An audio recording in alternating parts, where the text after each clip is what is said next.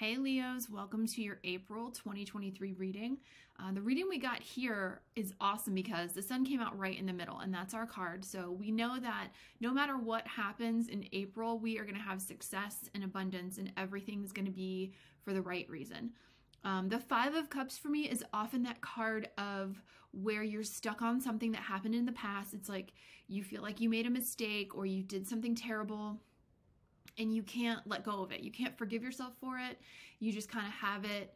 And it really impacts how you feel about yourself as a person, like your worth. Like you feel you're not worth as much, or you don't deserve as much because of this thing that you did, when it could be that nobody cares and everybody's over it and you're the only one that still needs to process it. So turn around and look at those cups that you have. They're full cups and you only have two hands, and you've got a castle and all that good stuff behind you, but you're just focused on the bad stuff from the past, okay?